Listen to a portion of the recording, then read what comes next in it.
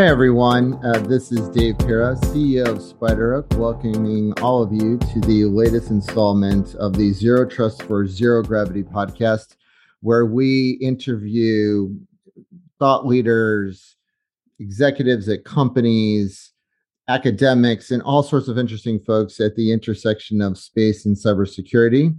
And I am especially pleased to introduce our guest for this episode, Professor Hasshi Sudler, who we ran across and then we're on a panel with, at least my colleague and Matt Erickson was on a panel with. And he said, you got to talk to this person. You have to have him on the podcast. And he's graciously agreed. So let me throw it over to you, Professor Sudler, to give a little bit of the background of why and how you sit at that intersection.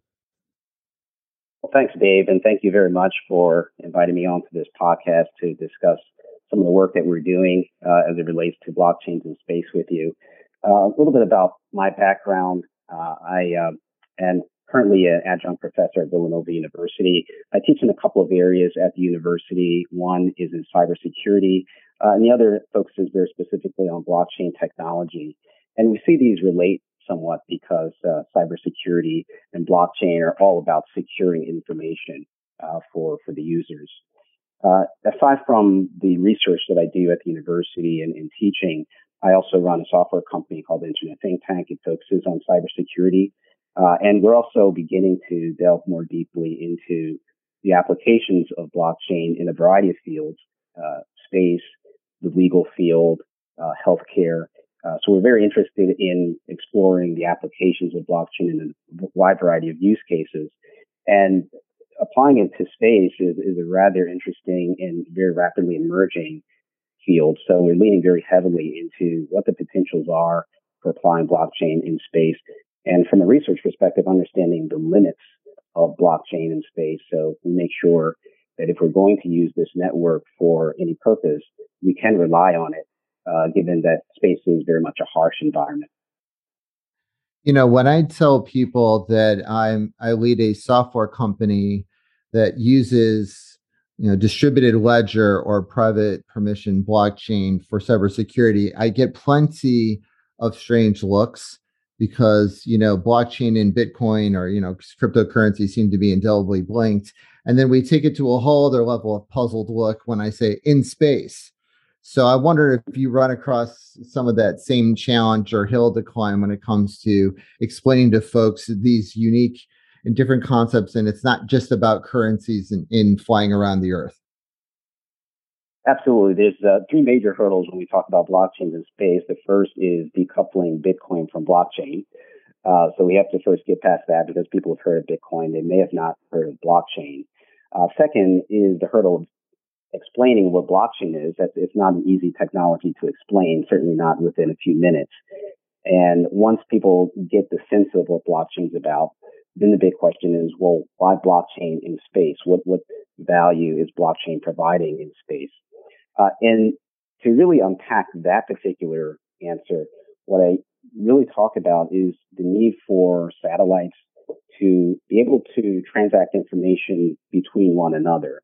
We know satellites capture a wide variety of very useful and unique information. Some of that information is about Earth, others about celestial events that are happening. We've certainly seen very important and powerful telescopes that we have launched. And what we'd love to be able to do is to take some of this unique raw data that these satellites are acquiring and be able to transact some of that information from one satellite to another satellite that might find that information useful, could mix that data into its own data that it's acquiring, and to be able to then send that to its respective owners. And we have to consider, too, that a wide variety of satellites out there are owned by different companies in different countries. So it would be great if we could find a way we could make transactions between satellites, this inter-satellite communication, very reliable, such that satellites do not necessarily need to trust each other, but they still can feel free and have a reliable way of transacting that information to each other so that we can get the most out of the data that our satellites are acquiring. Satellites are getting smaller as well. And because they're getting smaller, they're getting cheaper to send up into space. And that's a very good thing. We can get satellites that can be very performant and do some very useful things with small form factors. At the same time, as these satellites get more specialized, we find a need for these satellites to rely on one another. One satellite could do one job particularly well. Another satellite may be very equipped to do something else very well. But if they operate in a loose form of a constellation where they can rely on each other for some information and transact that information, we find that to be a very powerful model going forward. And can also help individuals monetize satellites themselves. So now creating satellites is not just about fulfilling a mission. It's potentially about collecting very useful data that other satellites may find quite useful in the future in their missions.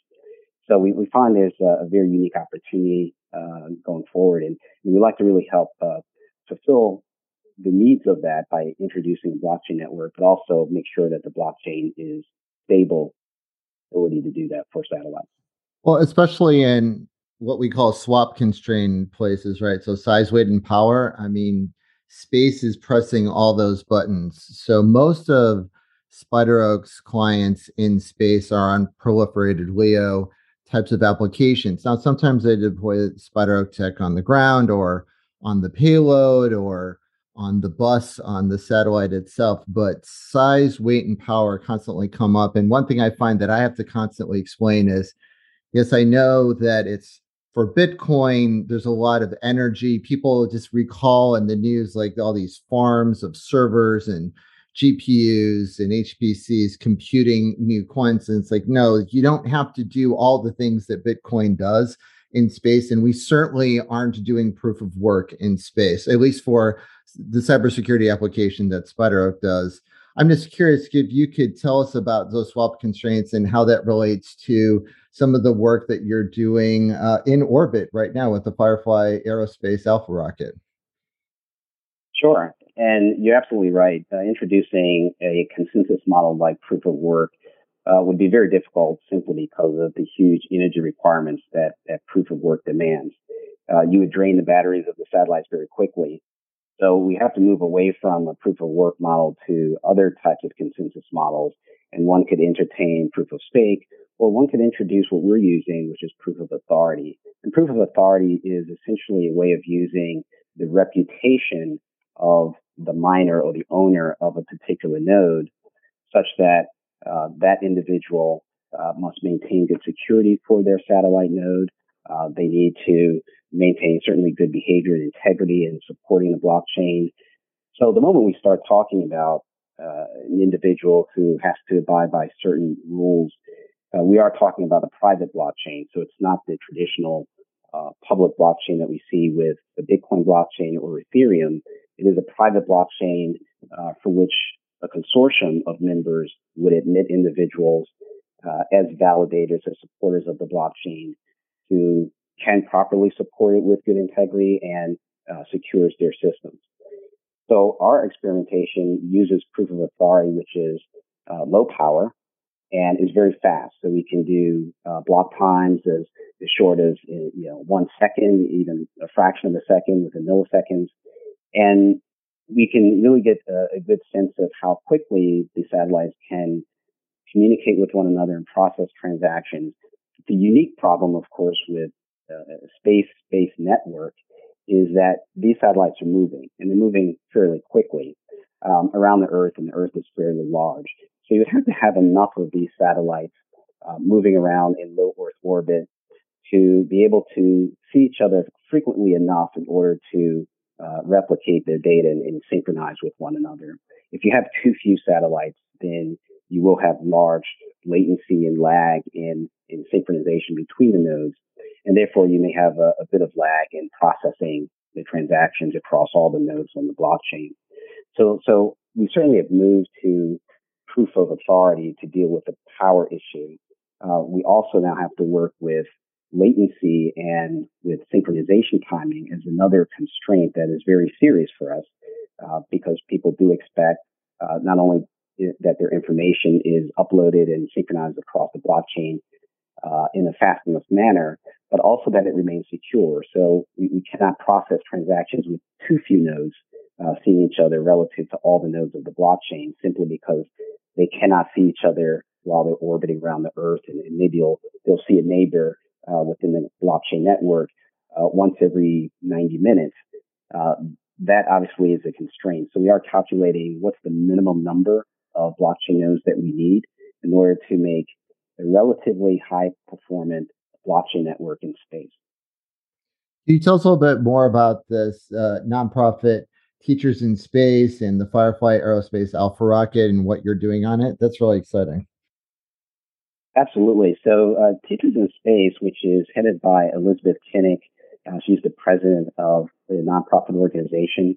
And Elizabeth Kinnick and I, we actually go way back. We used to be colleagues at Morgan Stanley back in the 1990s. And we certainly moved into different directions in our careers, only to come back and for me to find that she's involved in space-related activities. When I was an undergrad at Villinova University, I was also very engaged in space-related research at that time. So I was very excited to hear that she had been driving towards putting a satellite into space on the Firefly Aerospace rocket. And I was at the time doing research on blockchain. And one of my students in his graduate paper was investigating blockchains in space. It was a very interesting topic that we wanted to explore. And we saw some other organizations doing some very early stage investigative work. So I thought, well, this may be a great opportunity to really partner between Villanova University and Teachers in Space and have a blockchain that we're doing at the university hosted on Teachers in Space Serenity satellite. That's the name of their satellite. And we could put this together with other experiments that Teachers in Space had designed, have it put on the Firefly rocket and launch it into space. And the launch would put it into low Earth orbit for about 30 to 60 days. That would be plenty enough time for the university to do some experiments against that network to see how, at least from a ground station to a satellite communication perspective, how we could update information to that node in space, how that node can synchronize with ground nodes on Earth. So what we did is we partnered. So Villanova University has been working with Teachers in Space really over the past year and a half to develop the Serenity satellite with the blockchain node on that satellite. And we have been working closely with Firefly to get our rocket launched into space. There was an attempt to launch the rocket into space back on September 2nd of 2021. It was the very first launch for Firefly to attempt to launch their first vehicle ever into space. And that's a very challenging thing to do, launching the very first rocket. So the rocket did not completely get into space. It took off from the launch pad very nicely, flew for about 2 minutes, but after a while there was some anomaly with one of the engines that caused the rocket to go into a bit of a tumble. It was losing a little control. So the ground station at the Vandenberg Space Force Base did detonate the rocket before it went any further. Now, did you watch all this live, Professor Sudler? Were you like watching and following this live? I was there watching it, holding my breath and hoping it would get to orbit. And no, all that work, that must have been heartbreaking. I'm not making light of it. I mean, I'm just trying to put myself in your shoes where you put all this emotion, time, and effort, and just like, no. We certainly knew the odds were that something might go wrong on the very first launch. I mean, no other rocket company has ever successfully launched a rocket on the very first go. It took SpaceX many times to get the first rocket successfully launched into space. So we said, look, we're going to take this gamble with Firefly and everyone else who's involved.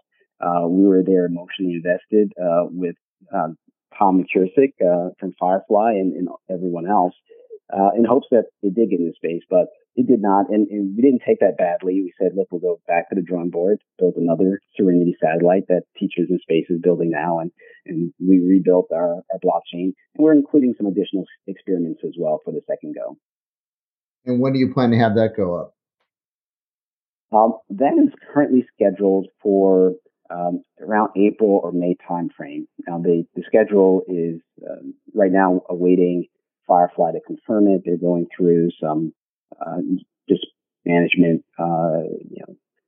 adjustments in preparations and in working with the U.S. government. So once they have everything complete and they get it all clear from the government to go ahead and be ready to launch, we'll be ready with our satellite. Well, what's the one thing that you're most interested in? Because I'm guessing you have simulated latency, power, and all sorts of other restrictions on the ground. You're not waiting just to see what will happen in space, but you must have this one lingering thing in your head. Like, I wonder if X will actually work well or performantly in space. What's the one thing you want to see proven or disproven? Yeah, one of the things that we've been looking at on Earth is how the blockchain is going to communicate, first of all, with the ground. And we know that as the satellite comes into view, we will have an opportunity to start talking to it at a certain point, and it will be overhead for some period of time, and then it leaves view. And we want to make sure that as we see the satellite rise, we're able to communicate our information from the ground nodes. We have about 4 ground nodes on the AWS server, where we'll then be able to communicate that information up to the satellite and get information back. And one of the more important things we really want to see work is just the loading of smart contracts. Can we successfully load these smart contracts from ground to space, and perhaps even slightly before we can see the satellite? The timing of when we can start talking to the satellite as it's orbiting around the Earth is an important question, because it's all about timing. How much time do I actually have to communicate with this satellite? And if the satellite is setting and going out of view, if I'm in the middle of a transaction, what will happen to my transaction? Will it just fail? Will it reverse itself? So we really want to look at those edge cases when we're just beginning to see the satellite and when the satellite's going out of view. If we're in the middle of a series of transactions, which one of those transactions will be dropped, which ones will be processed correctly. And for the very first test, and again, we're only dealing with one node in space, and it's the simplest test that you can do, is to really see how the satellite in space is going to process our transactions as it's really coming into view and leaving view. Now, you're not just a researcher, engineer, and professor. You're also an author. I'd like to talk a little bit of your contribution to a book by the name of Blockchain Impact. And I'm sure a big part of that book was explaining to folks that blockchain and Bitcoin are not synonymous, right? But you contributed a chapter to that book. Could you tell us a little bit about that? Absolutely. The Blockchain Impact is a great collaboration of many authors, all of them specialists in blockchain technology in a variety of ways. It was consulted by Christian Devardavon, who pulled us all together. And I wrote one chapter in the book that covers 2 projects that I've been working on at the university. One of the projects being the space blockchain project, the other applying blockchain to contact tracing for COVID-19. And in this particular book really helps to highlight some of the diversity of use cases that blockchain can be applied for. Certainly, COVID is a very timely issue that we've been dealing with. I started a Tiger team at the university the moment we realized in 2020 that this was a serious pandemic and everyone needed to find solutions for ways that we could help society manage through it until at least a vaccine was identified. Contact tracing became an important tool to help people understand who are they coming in contact with. There were some solutions that came out from Google and Apple for using your mobile phones, and we thought, that's great in terms of using mobile technology, but we felt it was really important to have the underlying network be a blockchain, because it really helps to improve the security of people's information. You take away a lot of the work that the cell phones need to do, and you really have the blockchain manage that information instead. And so you can use smart contracts to essentially detect who has come in contact with whom and alert you if you've come in contact with someone who later identifies as being COVID positive. So that's certainly a piece of research that we've launched, and we continue to investigate the effectiveness of using blockchain for these types of healthcare applications and for contract tracing for future pandemics as the world evolves into them. The other part of the chapter dealt in detail about the launch and these blockchains that we're doing for the satellite. And it breaks down specifically the issues that we're looking at for the first launch, which would be a single satellite talking to a number of blockchain nodes on Earth, but also projects what we're looking to do going forward beyond this first launch. We're looking to then do several satellites in space that would interact and transact with one another. We'll start with a small constellation of, say, 3 nodes, 3 satellites that would then transact with one another, plus communicate with the ground station. So altogether, we really map out this roadmap of what we're trying to do with a very simple test and projecting out further to more complex tests of blockchains in space. Just to kind of round out the discussion, could you tell us a little bit some of your work at the Internet Think Tank? Yeah, so Internet Think Tank is a company that I developed actually since the year 2000. This was a time when I was living and working in Japan, and I started my company there. And we really focused a lot in the early days of web technologies and in creating very interactive, rich web experiences on the web. Now, that's fairly commonplace today, but back in year 2000, that was very new, cutting-edge technology. So I'm very pleased to be a part of really pioneering the use of rich web interfaces for the web. We sharpened our focus in the company in the latter years to really helping to support companies to secure their web applications, because cybersecurity has become an extremely important theme for web applications, particularly for e-commerce. So we've been focusing a lot on cybersecurity. Now we're currently starting to pull into blockchain as part of our portfolio of products and services that we work on. And we'll be looking at combining both the security aspects with blockchain and looking at how we can introduce blockchain products in a variety of industries that have very strong security as part of it. Well, excellent. Any parting thoughts or comments? I think we're in a very amazing space right now. The space economy is growing and emerging very, very quickly. And we've seen, huge leaps and bounds in terms of humans, citizens now going into space. So I think we've seen an inflection point in terms of how space is developing and maturing fairly quickly. One of the most important things that I look at from an entrepreneurial perspective as well as from a research perspective is really helping to establish a very core set of infrastructure that we're going to need as we expand into space. Yes, internet will be in space. We're going to need blockchains in space as well.